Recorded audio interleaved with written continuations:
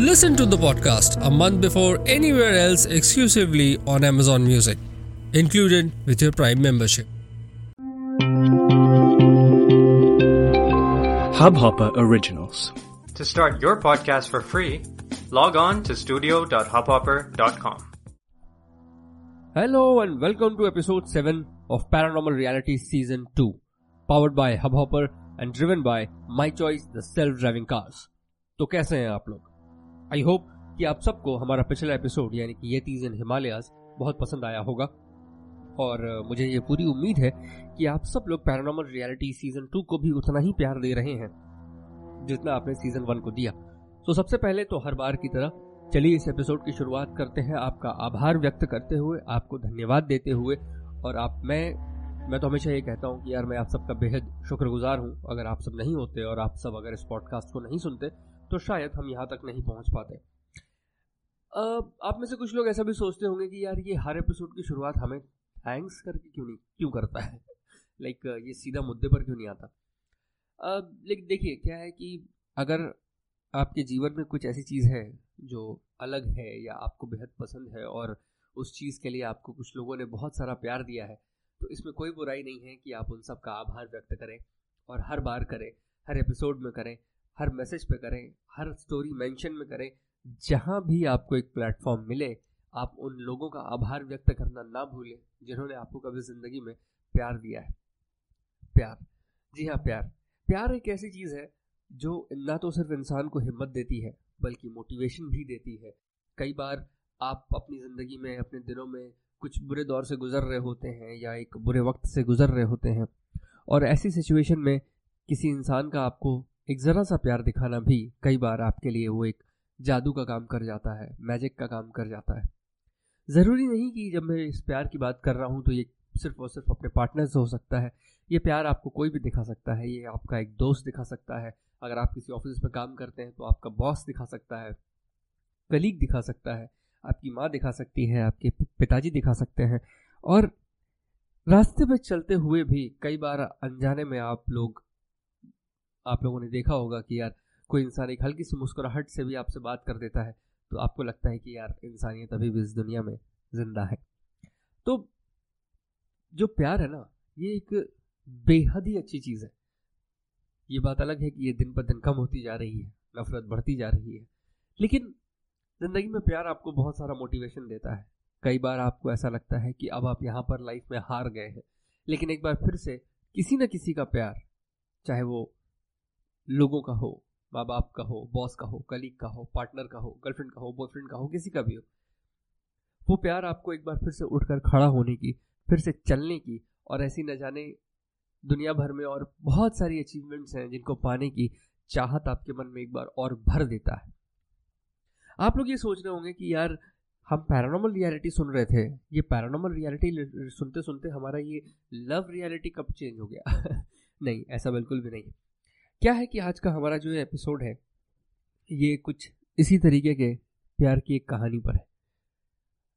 जब भी हम बात करते हैं हॉन्टेड लोकेशंस की तो उन लोकेशंस को हॉन्टेड इसलिए कंसिडर किया जाता है क्योंकि उस जगह पर जाने के बाद लोगों के साथ कभी ना कभी कुछ ना कुछ ऐसा हुआ है जिसकी वजह से उन्हें ऐसा लगा कि यार इस जगह पर किसी रूहानी ताकत, किसी पैरानॉर्मल प्रेजेंस की वहाँ पर सिग्नल्स हैं, जिसकी वजह से अक्सर लोग वहाँ पर एक पर्टिकुलर कहानी बना देते हैं और वो जगह जो है वो बहुत ही जल्दी हॉन्टेड के तौर पर दुनिया भर में या फिर देश भर में मशहूर हो जाती है। On the top of it अगर कुछ लोगों ने उस पर जो आर्टिकल्स लिख दिए या व्लॉग्स बना दिए या फिर एक दो वीडियोस बना दिए तो जाहिर है वो सब कुछ अपने आप जो है वो एक पर्टिकुलर जगह को हॉन्टेड लोकेशन का टैग लग जाता है। पिछले कुछ दिनों में मेरे हॉन्टेड लोकेशंस की बात हम कर रहे हैं तो मैं आपको बताता हूँ, पिछले कुछ दिनों में कुछ लोग हैं जिन्होंने मुझे इंस्टाग्राम के ऊपर कुछ मैसेजेस भेजे जिसमें कि लोगों की एक क्वेरी थी। हालांकि मैंने कई बार ये बात कही है, लेकिन कुछ लोगों की क्वेरी थी कि यार भानगढ़ तो it's officially declared haunted location. मुझे ज़्यादा कुछ कहने की ज़रूरत है नहीं क्योंकि आप सब लोग जानते हैं कि मेरा इस पर टेक क्या है। अगर इस पॉडकास्ट को वो लोग सुन रहे हैं जो नहीं जानते हैं तो मैं आपको बता दूं कि इंडियन गवर्नमेंट में कोई भी ऐसी बॉडी नहीं है जो एक पर्टिकुलर लोकेशन को हॉन्टेड या नॉट हॉन्टेड डिक्लेयर करती है। स्पीकिंग ऑफ हॉन्टेड लोकेशंस, आज का हमारा ये एपिसोड अलग है जैसे कि हर एपिसोड हमारा अलग होता है, आज का ये हमारा एपिसोड खास है, जैसे कि हमारा हर एपिसोड खास होता है, क्योंकि हम डील ही कर रहे हैं खास चीज़ों में, हम डील ही कर रहे हैं अलग चीज़ों में, इसीलिए हमारा हर एपिसोड अलग ही होने वाला है। अभी तक हमने पैरानॉर्मल रियलिटी के जितने एपिसोड्स को सुना, जितने फिनोमिनन्स को सुना, पैरानॉर्मल एक ऐसा सब्जेक्ट है जिसके फिनोमिनास बढ़ते जा रहे हैं। लोग बहुत सारी कहानियां बनाते जा रहे हैं, माफ कीजिएगा, लोग बहुत सारी कहानियां बनाते जा रहे हैं, लोग बहुत सारे सिचुएशंस बनाते जा रहे हैं, बहुत सारी चीज़ें हैं जो मार्केट में बाहर आ रही हैं, लेकिन सब्सटैंशियल एविडेंसेस नहीं आते, वो एक अलग बात है। तो ऐसी ही एक हॉन्टेड लोकेशन के बारे में हम बात करेंगे। इस लोकेशन के बारे में मेरे ख्याल से आप में से कुछ लोगों ने सुना होगा, और हो सकता है कि कुछ लोग आज के बाद उस लोकेशन के बारे में जान जाएं। उस लोकेशन का नाम है शार्लविल मैंशन, राइट। कुछ लोग इसे चार्लविल मैंशन भी पढ़ते हैं और कुछ लोग इसे हमारे अपने इंडियन एक्सेंट में चार्लेविले मैंशन भी पढ़ा जाता है। ये लोकेशन शिमला में है। शिमला, यस, खूबसूरत पहाड़ों से घिरा हुआ एक शहर जो खुद एक पहाड़ पर है, बेहद ही खूबसूरत सीनिक व्यूज। अब शिमला के बारे में क्या कहूँ, भारत का सबसे फेमस टूरिस्ट स्पॉट है, वो हिल स्टेशन है। हजारों लाखों लोग हर साल वहाँ जाते हैं अपना वेकेशन एंजॉय करने के लिए, शिमला की पहाड़ियों को एंजॉय करने के लिए। लेकिन शिमला के अंदर एक और बात भी है। शिमला और मसूरी, ये दो ऐसी लोकेशंस हैं जो पहाड़ों पर तो हैं, लेकिन इनका पैरानॉर्मल वर्ल्ड से एक बहुत ही गहरा रिश्ता है। ये गहरा रिश्ता इसीलिए है क्योंकि इन लोकेशंस के ऊपर ऐसी कहानियां मौजूद हैं जिनको अगर आप इन्वेस्टिगेट करेंगे या जिनके बारे में आप जानेंगे, सुनेंगे, समझेंगे, पढ़ेंगे, तो आपको ऐसी बहुत सारी नायाब चीज़ें जानने को मिलेंगी, ऐसी बहुत सारी अलग चीज़ें जानने को मिलेंगी जिनके बारे में आपने कभी सुना नहीं होगा। मतलब जब बात आती है स्टोरी टेलिंग की, तो यकीन मानिए शिमला, मसूरी ऐसी हिल्स पे पैरानॉर्मल स्टोरी टेलिंग का कोई जवाब नहीं है, क्योंकि लोगों ने बहुत अलग अलग और बेहद ही खूबसूरत कहानियां बना रखी है। ऐसी ही एक लोकेशन है चार्लविल मैंशन। चार्लविल मैंशन, जिसके बारे में मैंने बहुत टाइम से सुन रखा था, बहुत ज़्यादा पढ़ा है इसके बारे में, बहुत ज़्यादा देखा है, इंटरनेट पे आर्टिकल्स देखे हैं, कुछ लोगों ने वीडियोस बना के डाले हुए हैं कि ये शिमला की सबसे हॉन्टेड लोकेशन है वगैरह वगैरह। सबसे पहले बात करते हैं इस लोकेशन की करंट सिचुएशन की, कि आज की तारीख में ये लोकेशन क्या है। ये लोकेशन आज की तारीख में एक प्राइवेट प्रॉपर्टी बन चुकी है, जिसके ठीक बाजू में यानी कि पास में सटा हुआ एक 3 स्टार होटल है। ये 3 स्टार होटल के जो ओनर्स हैं, इन्होंने ही इस पर्टिकुलर बिल्डिंग को भी अक्वायर कर लिया है, इस मैंशन को भी अक्वायर कर लिया है, और उनके फ्यूचर प्लान्स के हिसाब से वो इस पर्टिकुलर कैसल में, कैसल मतलब महल में, एक हेरिटेज होटल डेवलप करना चाहते हैं, जिसकी वजह से अब इस पर प्राइवेट प्रॉपर्टी का साइन बोर्ड लगा हुआ है and no trespassers are allowed, ये भी लिखा हुआ है। यानी कि पहले की तरह आप बस यूं ही रैंडमली इस लोकेशन के अंदर नहीं जा सकते। अगर आपको इस लोकेशन के अंदर जाना है तो आपको सबसे पहले उस पर्टिकुलर प्राइवेट प्रॉपर्टी के ओनर से, मिस्टर दयाल नाम है उनका, उनसे आपको एक परमिशन लेनी पड़ती है। अगर वो आपको परमिशन देते हैं तो ही आप इस लोकेशन की प्रीमाइसेस में एंटर कर सकते हैं, अदरवाइज नहीं कर सकते, बिकॉज ये एक प्राइवेट प्रॉपर्टी बन चुकी है। जब मैं शिमला गया तो मैं, जाहिर है मुझे तो इस लोकेशन के अंदर जाना ही था और मुझे मिस्टर दयाल से मिलना भी था, तो मैं मिस्टर दयाल से मिलने पहुंचा। मिस्टर दयाल से हुई मेरी सारी बातचीत में, और पूरी बातचीत में उन्होंने पहले ठीक से समझने की कोशिश की कि मैं करता क्या हूँ। जब एक बार वो मेरी बात को समझ गए और पूरी तरीके से उसका संज्ञान लिया और ये सोचते हुए कहा कि नहीं, देखिए आप जो काम कर रहे हैं वो बहुत अच्छा काम कर रहे हैं, लेकिन मैं नहीं चाहता कि इस प्रॉपर्टी के ऊपर अब एक और कहानी बने, क्योंकि जितनी कहानियां अभी तक बन चुकी हैं वो मोर देन इनफ है। वो इतनी ज़्यादा है कि अब इस लोकेशन को पूरी तरीके से हॉन्टेड डिक्लेयर कर दिया गया है। मेरे पास बहुत सारे न्यूज़ चैनल वाले आते हैं, मेरे पास बहुत सारे इंटरनेट के व्लॉगर्स आते हैं, यूट्यूबर्स आते हैं, जो ये कहते हैं कि सर हमें एक वीडियो बनानी है, हमें ये करना है, हमें वो करना है। लेकिन माफ़ कीजिएगा, क्योंकि अगर आप भी ऐसा करेंगे तो इस लोकेशन के ऊपर शायद एक दाग और लग जाएगा। मैंने मिस्टर दयाल से कहा कि देखिए सर, बात जो आप कह रहे हैं वो सही है, लेकिन क्या नहीं करने से वो घट जाएगा? क्या मेरे जैसे लोग जो कैमरा लेकर के या माइक लेकर के ऐसी लोकेशंस पर आते हैं या रुकना चाहते हैं या वीडियो बनाना चाहते हैं, क्या ऐसा नहीं करने से जितनी कहानियां फैली हुई हैं वो कम हो जाएंगी? जिसका जवाब उन्होंने क्लियरली कहा कि नहीं, कम तो नहीं होंगी, लेकिन मैं नहीं चाहता कि वो बढ़े। मैंने कहा देखिए, इंटरनेट एक ऐसा प्लेटफॉर्म है जिसके ऊपर अगर एक बार कोई कहानी आ गई तो आजीवन रहने वाली है। आप और मैं, हम दोनों उसका कुछ नहीं कर सकते।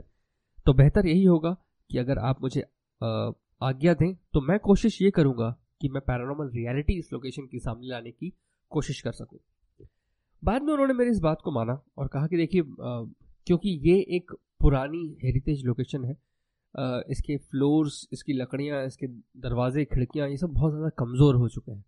मैं नहीं चाहता कि अगर आप रात भर यहाँ रुकें, आपके साथ कोई मिसहैपनिंग हो जाए या ऐसी कोई दुर्घटना हो जाए तो जिसकी वजह से आपको कोई चोट या नुकसान हो, तो ऐसा मैं नहीं चाहता। इसीलिए मैं आपको ज़्यादा वक्त तो नहीं दे पाऊंगा, लेकिन 3-4 घंटे अगर आप रुकना चाहते हैं। देखिए 12 बजे तक शिमला जनरली ऑपरेटिव होता है, 11-12 बजे तक लेट नाइट मार्केट्स, लोग वो थोड़े बहुत सड़क पर होते हैं। तो अगर आप चाहें तो 12 बजे तक आप यहाँ ज़रूर रुक सकते हैं या अपना रिसर्च कर सकते हैं। और वैसे भी मैं भी इस जगह से 11, साढ़े 11, 12 बजे ही निकलता हूँ, तो हम साथ में जा सकते हैं। मैंने कहा ठीक है। उसके बाद मेरा अगला सवाल मिस्टर दयाल से ये था कि मिस्टर दयाल, क्या आपको लगता है कि ये लोकेशन हॉन्टेड है? मिस्टर दयाल ने कहा कि देखिए, मुझे तो ऐसा नहीं लगता कि ये जगह हॉन्टेड है या यहाँ पर किसी का साया है, क्योंकि मैं इस जगह पर अक्सर रात को आया जाया करता हूँ। जाहिर है मुझे अपना कंस्ट्रक्शन प्लान करना है, तो मेरे साथ इंटीरियर डिज़ाइनर्स और कंस्ट्रक्शन के लोग और कॉन्ट्रैक्टर्स, ये सब लोग भी आते जाते हैं। या इनफैक्ट इक्का दुक्का लेबर भी है जो अभी भी इस जगह पर रात में उस प्रोमाइसिस में रुक जाते हैं। 1-2 गार्ड भी मैंने रखे हुए हैं प्रोटेक्ट करने के लिए, क्योंकि कुछ लोग ट्रेसपासिंग कर लेते हैं, बाद में परेशानी हो जाती है। इतने सारे लोगों में अभी तक तो मुझसे किसी ने कंप्लेन नहीं की कि हमने यहाँ पर भूत देखा है या कोई पैरानॉर्मल एनर्जी देखी है या ऐसा कुछ भी मतलब जिससे कोई एक सब्सटैंशियल चीज सामने आ सके, which is I think was till some extent was right, because मैंने वहाँ शिमला में उस जगह के आसपास के कुछ और लोगों से बात करने की कोशिश की, जिनकी कुछ दुकानें हैं, एक खाने का होटल भी है पास में ही, मेन मार्केट में ही है, ज़्यादा दूर नहीं है। तो मैंने उनसे बात करने की कोशिश की, तो उन्होंने बोला कि यार हमने तो कभी ऐसा कुछ हमारे साथ कभी हुआ नहीं, हमने कुछ सुना नहीं। तो फिर आखिर ये कहानियाँ उड़ी कहाँ से? ये कहानियाँ जो निकली, ये कहाँ से निकली? इसका कोई ना कोई सोर्स तो ज़रूर रहा होगा। या कई बार ऐसा भी होता है, देखिए ये ज़रूरी नहीं है, लोग कहते हैं ना कि यार इतनी सारी कहानियाँ चल रही हैं, इनमें कुछ तो सच होगा, आखिर कुछ तो सच होगा। ये ज़रूरी नहीं है। कई बार ऐसा भी हो सकता है कि वो एक पर्टिकुलर लोकेशन जो है वो खाली पड़ी है, खंडर पड़ी है, बंजर पड़ी है, तो हो सकता है कि शायद कुछ लोगों ने एक बंजर लोकेशन को देख करके और कोई कहानियां बना दी हो, ऐसा भी हो सकता है। लेकिन ये कहानियां, ये हॉन्टेड होने की कहानियां, ये कहाँ से निकली? इसके लिए हमको झांकना पड़ेगा शार्लविल मैंशन के इतिहास में। जी, इतिहास। शार्लविल मैंशन सपोजिटली 1850 या 1852 में बनाया गया था। एक ब्रिटिश ऑफिसर थे जो उस प्रॉपर्टी के मालिक थे। ऐसा कहते हैं कि लोकल अगर टेल्स की माने तो ऐसा कहते हैं कि वो जो ब्रिटिश ऑफिसर थे वो अपने परिवार के साथ वहाँ रहते थे, जिनमें उनके 2 बच्चे, वाइफ, उनकी माँ और वो खुद। ऐसा कहते हैं कि उस जगह पर एक पोल्टरगीस्ट का साया था। पोल्टरगीस्ट एक ऐसी एंटिटी होती है, अकॉर्डिंग टू पैरानॉर्मल माइथोलॉजी या पैरानॉर्मल लिटरेचर अगर हम बात करें, पोल्टरगीस्ट एक ऐसी एंटिटी होती है जो बच्चों के ऊपर हमला करती है, जो बच्चों की सोल्स को कैप्चर करना चाहती है। अगर आपको समझ में नहीं आया तो रेफरेंस के लिए आप एनाबेल मूवी या फिर कॉन्जरिंग मूवी आप एज अ रेफरेंस उसका इस्तेमाल कर सकते हैं। क्योंकि पोल्टरगीस्ट के अनुसार ये मानना होता है कि अगर उसने एक बच्चे के शरीर को कब्जे में ले लिया तो उसके पास एक लंबा लाइफ स्पैन रहेगा जीने के लिए और धरती पर रहने के लिए। इसीलिए पोल्टरगीस्ट जो होते हैं एंटिटीज, पैरानॉर्मल एंटिटीज, ये जनरली बच्चों के ऊपर काफ़ी ज़्यादा काम करते हैं, बच्चों के ऊपर हमला करते हैं, ये उनके लिए खतरनाक होता है। तो ऐसा कहते हैं कि उस पर्टिकुलर घर में एक पोल्टरगीस्ट का साया था जिसने धीरे धीरे अपना रंग दिखाना शुरू किया। उनके दोनों बच्चे काफी लंबे समय तक इन पोल्टरगेस्ट एक्टिविटीज से परेशान रहे। कभी उनको लगता था कि उनके पास कोई खड़ा है, कभी उनको उनका बेड हिलाया जाता था, कभी उनको थप्पड़ पड़ जाते थे। यानी कि ऐसी बहुत सारी कोशिशें की जा रही थी जिससे वो दोनों बच्चे मानसिक तौर पर इतने ग्रसित हो जाएं ताकि ये पोल्टरगेस्ट जो है उनके शरीर पर कब्जा कर सके। करीब बहुत लंबा समय, करीब 2 साल इन एक्टिविटीज के बीच में गुजारने के बाद फाइनली उस ब्रिटिश ऑफिसर ने यह तय किया कि मुझे इस जगह को खाली कर देना चाहिए। हालांकि इस चीज के ऊपर डाउट है, क्योंकि जब हम इस चार्लविल मैंशन के बनने की बात कर रहे हैं तो उस इतिहास में उस वक्त ब्रिटिशर्स का शिमला के ऊपर इतना भी इन्फ्लुएंस नहीं था कि वो एक इस तरीके का बना पाए, मतलब एक इस तरीके का महल बना पाए। इनफैक्ट ईस्ट इंडिया कंपनी भी उस वक्त इंडिया में इतनी ज्यादा ऑपरेटिव नहीं थी, तो इसीलिए मुझे डेट्स और कहानी ये मैच करती हुई नहीं दिखी, जिसके बारे में मुझे लगता है कि हो सकता है कि ये जगह किसी लोकल इंसान ने बनाई हो। यानी कि अगर मैं क्लैरिफाई करना चाहूं तो शार्लविल मैंशन किसने बनाया, इसके बारे में कोई सब्सटैंशियल प्रूफ शिमला की रियल एस्टेट इंडस्ट्री में नहीं है। कहानियां हजार हैं, लेकिन कोई प्रूवन थ्योरी कि हाँ इस इंसान ने इस साल में इस जगह को बनाया, ये नहीं है। जब मैंने थोड़ा और इतिहास खंगालने की कोशिश की, हालांकि मैंने आपको बताया कि ये बना था 1852 में और उसके बाद ये सब कुछ हुआ। इसके बाद एक और कहानी है। उसके बाद क्या की कहानी ये है कि ये जो पूरी जगह है, जैसे उस ब्रिटिश ऑफिसर ने जगह को खाली कर दिया, वेकेट कर दिया और ये कहानियां बाहर आने लगी, तो लोग इस जगह पर जाने से बचने लगे। वो वहां नहीं जाते थे, रहना नहीं चाहते थे। वो ऑफिसर इस जगह को बेचना चाह रहा था या फिर रेंट पे डालना चाह रहा था, लेकिन ऐसा नहीं हुआ और ऐसा काफी लंबे समय तक नहीं हुआ। अंटिल 1913 में विक्टर बेली एक ब्रिटिश ऑफिसर जो लोकल रेलवे डिपार्टमेंट में एक ऑफिसर थे, जी बरॉक की तरह रेलवे डिपार्टमेंट में एक ऑफिसर थे, वो अपनी वाइफ के साथ इस मैंशन में रहने आए। वो रिसेंटली इंडिया शिफ्ट हुए थे और वो अपने लिए एक सस्ती जगह ढूंढ रहे थे, जो कि उनको ये एक बहुत बड़ा महल बहुत ही कम रेट पर मिल गया। ऐसा कहते हैं कि विक्टर बेली अपनी वाइफ से बहुत प्यार करते थे, मतलब वो अपनी वाइफ के लिए बहुत ज्यादा केयरिंग थे, वो अपनी वाइफ से बहुत ज्यादा प्यार करते थे।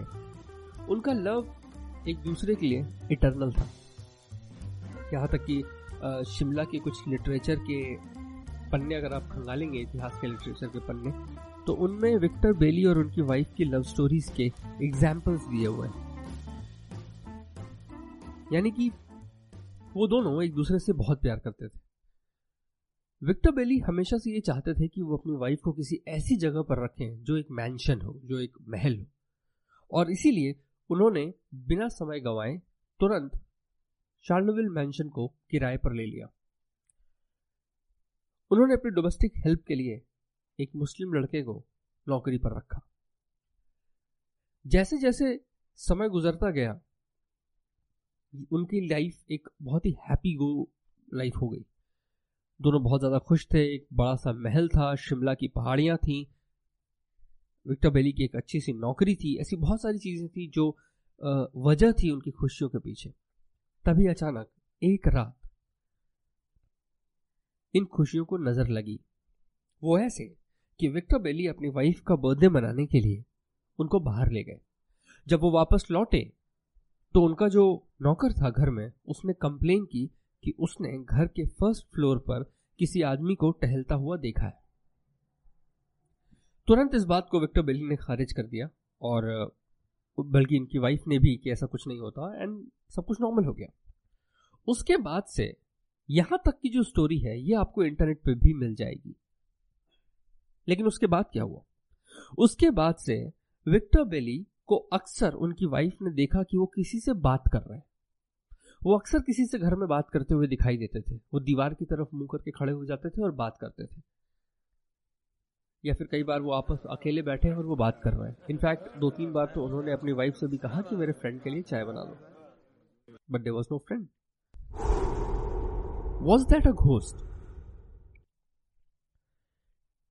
इस पूरी चीज से विक्टर बेली की वाइफ इतना ज्यादा डर गई कि उन्होंने इमीडिएटली उस घर को खाली करने का मन बना लिया। लेकिन जब उन्होंने ये बात विक्टर बेली से कही तो विक्टर बेली ने साफ मना कर दिया। तब उन्हें एहसास हुआ कि यार ये इंसान जो मुझसे इतना प्यार करता है, जिसने आज तक मेरी सारी बातें मानी है, आज अगर मेरी एक बात ये मानने से मना कर रहा है, इसका मतलब यहां जरूर कुछ गड़बड़ है। विक्टर बेली की वाइफ ने किसी तरीके से विक्टर बेली को मनाया और तुरंत वो जगह खाली कर दी। वो दिन है और आज का दिन है, ये जगह खाली पड़ी हुई है। लेकिन क्या उसके बाद से विक्टर बेली ठीक हो गए? नहीं। विक्टर बेली जहां भी गए, जब वो दूसरी लोकेशन पर गए, तो वहां भी उनकी सेम एक्टिविटीज चलती रही। यानी कि वो अपने एक दोस्त से जो हवा में था, जो किसी को दिखता नहीं था, उससे बातें करते थे। और ये सब कुछ काफी समय तक चला। उसके बाद विक्टर बेली कहां गए, उनकी वाइफ कहां गई, इसका कोई सब्सटैंशियल प्रूफ या हिस्ट्री मेंशन नहीं है। क्या ये सब कुछ वाकई एक पोल्टरगेस्ट एक्टिविटी थी? क्या सब कुछ वहां पर वाकई भूत था? क्या सब कुछ वो जगह जो थी, Charleville mansion, was really a haunted location? क्या उसके पहले की जो कहानियां हमने सुनी हैं, क्या उसके पहले की जो बातें हमने सुनी हैं, तो बच्चों को परेशान करने वाली ये जितनी भी कहानियां हमने सुनी हैं, क्या ये सारी कहानियां सच थी? इसी का पता लगाने के लिए मैं शार्लविल मैंशन में एंटर हुआ। और शार्लविल मैंशन में मुझे समय मिला था शाम को 8 बजे से लेकर के 8-8:30 बजे से लेकर के रात को 12 बजे तक का। शार्लविल मैंशन एक मैंशन जो अंदर से बहुत बड़ा था, एक मैंशन जो अंदर से इतना खूबसूरत बना हुआ था कि मतलब मैं उसे देख करके, हालांकि अब तो काफी उजड़ गया था वो, लेकिन मैं उसे देख करके ये इमेजिन कर पाऊंगा या कर सक रहा था कि यार ये जगह उस वक्त कितनी आलीशान रही होगी। बड़े झूमर्स और बहुत बड़े बड़े वॉल्स और उनके ऊपर खूबसूरत सी नक्काशियां, उसका स्ट्रक्चर जो था काफी ह्यूज और ग्रैंड था। मतलब वो बाहर से देखने में इतना ग्रैंड नहीं लगता जितना वो अंदर से है। एक ऐसी लोकेशन जो अब पूरी तरीके से खंडर बन चुकी है। आप जहां भी पांव रखते हैं वहां पर पांव पे आपकी हल्की सी आवाज आती है, और रात में ठंड के दौरान वो हल्की सी आवाज भी आपके शरीर में एक सिहरन पैदा करने के लिए काफी है।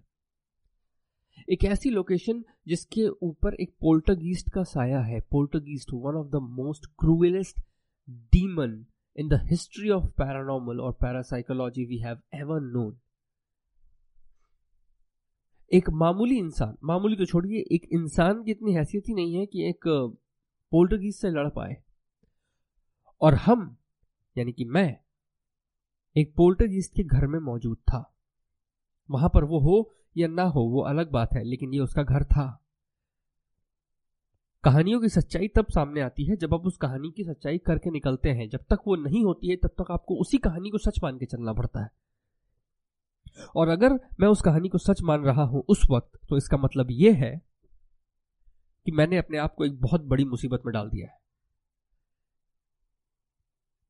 उस घर का एक एक कमरा, हॉल, गलियारा, सीढ़ियां, बाथरूम, ऑलमोस्ट टेरेस, विंडोज, एक एक कॉर्नर, एक एक जगह छानने के बाद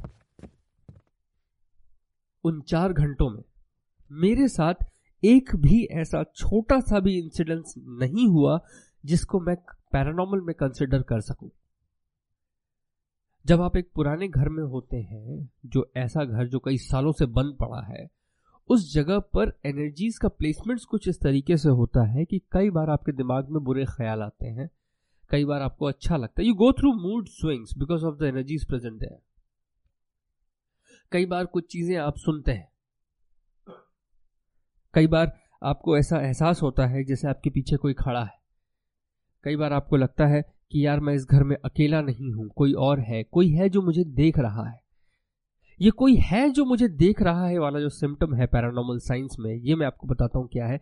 ये है कि अगर आप किसी जगह पर अपने आप को अकेला पाते हैं, और अगर आपके दिमाग को ऐसा लगता है कि ये जगह पर जहां पर मैं अकेला खड़ा हूं, यहां पर मुझे खतरा है, तो आपका दिमाग अपने आप एक चीज क्रिएट कर लेता है, आपके लिए एक साथी क्रिएट कर लेता है, जो आपको ऐसा लगता है कि यार वो मुझे देख रहा है, ताकि आपका दिमाग को भरोसा मिले कि आप यहां पर अकेले नहीं। कई बार ये डर भी हो सकता है, कई बार ये साथ भी हो सकता है। चार्लविल मैंशन अंदर से जितना ही खूबसूरत और बड़ा था, उतना ही कई मायनों में डरावना भी था। लेकिन आई एम श्योर कि जिस भी दिन चार्लविल मैंशन बनेगा और इसका रिकंस्ट्रक्शन होगा और ये पब्लिकली ओपन किया जाएगा, और अगर आप लोग कभी वहां जाएंगे तो आप सबको ये जगह बेहद ही खूबसूरत और ग्रैंड लगेगी। करीब 4 से 5 घंटे बिताने के बाद चार्लविल मैंशन में मेरे साथ कोई भी एक भी ऐसी एक्टिविटी नहीं हुई जिससे मुझे ऐसा लगे कि ये जगह वाकई हॉन्टेड है, या यहाँ पर एक पोल्टरगीस्ट का साया है, या इस जगह पर कोई और एक ऐसी चीज है, या कोई और पैरानॉर्मल फिनोमेना है, या कोई और पैरानॉर्मल एनर्जी है जो मुझे इस बात का विश्वास दिला सके कि इस जगह पर कोई हॉन्टिंग हो रही है या हुई थी। अभी तक अगर मेरे पास कुछ था तो वो सिर्फ एक कहानियों का बेस था जिसके ऊपर यकीन करना मुश्किल था, क्योंकि आसपास से जितने भी लोगों से मैंने पूछताछ करने की कोशिश की, बात करने की कोशिश की, वो चाहे गार्ड्स थे, मिस्टर दयाल थे, आसपास के और भी बहुत सारे लोग थे, दुकानदार थे या रहने वाले थे, छोटे छोटे घर बने हुए जिनके आसपास, ऐसे बहुत सारे लोगों से मैंने मिलने की कोशिश की, बात करने की कोशिश की, और किसी ने मुझे एक छोटा सा साइन भी नहीं दिया कि ये जगह कभी भी हॉन्टेड रही है या उनके साथ यहाँ पर कुछ हुआ है, या किसी ने इस जगह के अंदर कुछ सुना या देखा हो। चलिए उन बातों को तो 1 मिनट के लिए साइडलाइन कर देते हैं, हम अपनी बात करते हैं। मैं खुद वहां था, मैं 4-5 घंटे वहां था, और इन 4-5 घंटों में मेरे साथ ऐसा कुछ नहीं हुआ सिवाय ठंड के। ठंड बहुत ज्यादा थी, तो जाहिर है मुझे बहुत ज्यादा ठंड लग रही थी, और यकीन मानिए इन 4-5 घंटों में अगर मैंने कुछ मिस किया तो सिर्फ चाय मिस की और कुछ नहीं। मुझे ऐसा लग रहा था कि अब मुझे पता है, अब मुझे लगने लगा है कि यार मैं अगली बार ऐसी लोकेशन पे जाऊँ ना तो 1-1.5 लीटर चाय बना के उसको गर्म वाले थर्मस में रखकर लेके जाऊँ। रात में हॉन्टेड लोकेशन पे बैठे, ईयरफोन लगा के गाने चला दिए उस पर और चाय पी रहे। रात के 1-2 बज रहे हैं, आसपास भूत है तो है। I'm just kidding. So, कई बार कुछ लोकेशंस को ओवर हाइप कर दिया जाता है, और मुझे लगता है कि चार्लविल मैंशन के साथ यही हुआ, उसे ओवर हाइप दे दिया गया। ये कहानियां बनाने वाले जो लोग भी थे, मेरे ख्याल से शायद उन्होंने एक खंडर देखा होगा, एक पुराना घर देखा होगा जो टूटा फूटा है और देखने में थोड़ा डरावना लगता है, तो शायद वहां से कहानियों का सिलसिला शुरू हो गया होगा। लेकिन उसका क्या जो विक्टर बेली के साथ इस घर में हुआ, उस बात का क्या? जाहिर है कि एक ऐसा सवाल है जो आप सब जानना चाहेंगे या पूछना चाहेंगे या बात करना चाहेंगे कि जय आपने ये लोकेशन इन्वेस्टिगेट किया, आप वहां थे, आपने सब कुछ किया, आपने कहा ठीक है कुछ नहीं हुआ, लेकिन इस कहानी में कितनी सच्चाई है कि विक्टर बेली के साथ ये सब कुछ हो रहा था इस घर में? मैं आपको बताता हूं। इस कहानी में पूरी सच्चाई है, जो विक्टर बेली के साथ इस घर में हो रहा था ये सब कुछ सच है। तो क्या वाकई ये सब कुछ इसलिए हो रहा था क्योंकि यहां पर एक पोल्टरगीस्ट एक्टिविटी थी? नहीं, ये सच नहीं है। आज मैं आपको पैरानॉर्मल साइंस के एक अलग टर्म से इंट्रोड्यूस कराने जा रहा हूं, जिसका नाम है पैराकॉज़म। जी, पैराकॉज़म। आप लोग इसके बारे में इंटरनेट पे भी पढ़ सकते हैं, बहुत सारे आर्टिकल्स और बहुत सारी जानकारी मिल जाएगी, नॉट प्रिसाइजली बट मिल जाएगी। पैराकॉज़म एक ऐसा पैरानॉर्मल साइकोलॉजिकल फिनोमेना होता है, यानी कि पैरासाइकोलॉजिकल फिनोमेना होता है, जहां पर एक इंसान अपने लिए एक इमेजिनरी कैरेक्टर डेवलप कर लेता है। ये कैरेक्टर कोई भी हो सकता है, ये एक बच्चा भी हो सकता है, ये एक बूढ़ा भी हो सकता है, ये मेल भी हो सकता है, ये फीमेल भी हो सकती है, ये उसका दोस्त भी हो सकता है, ये उसका दुश्मन भी हो सकता है, ये कोई भी हो सकता है। एक इंसान अपने दिमाग में अपने लिए एक इमेजिनरी कैरेक्टर डेवलप कर लेता है। इसी फिनोमेना को हम पैराकॉज़म कहते हैं। हालांकि उस इंसान के हिसाब से वो कैरेक्टर इमेजिनरी नहीं है, वो रियल है, वो रियल वर्ल्ड में एग्जिस्ट करता है। पैरासाइकोलॉजी के दुनिया के बड़े बड़े जाने माने रिसर्चर्स ने, बहुत सारे प्रोफेसर्स ने इसके ऊपर रिसर्च किया, बहुत सारे एक्सपेरिमेंट्स कंडक्ट किए गए हैं, जिसमें लोगों ने अपने साथ एक इमेजिनरी फ्रेंड या इमेजिनरी एनिमी होने का दावा किया है।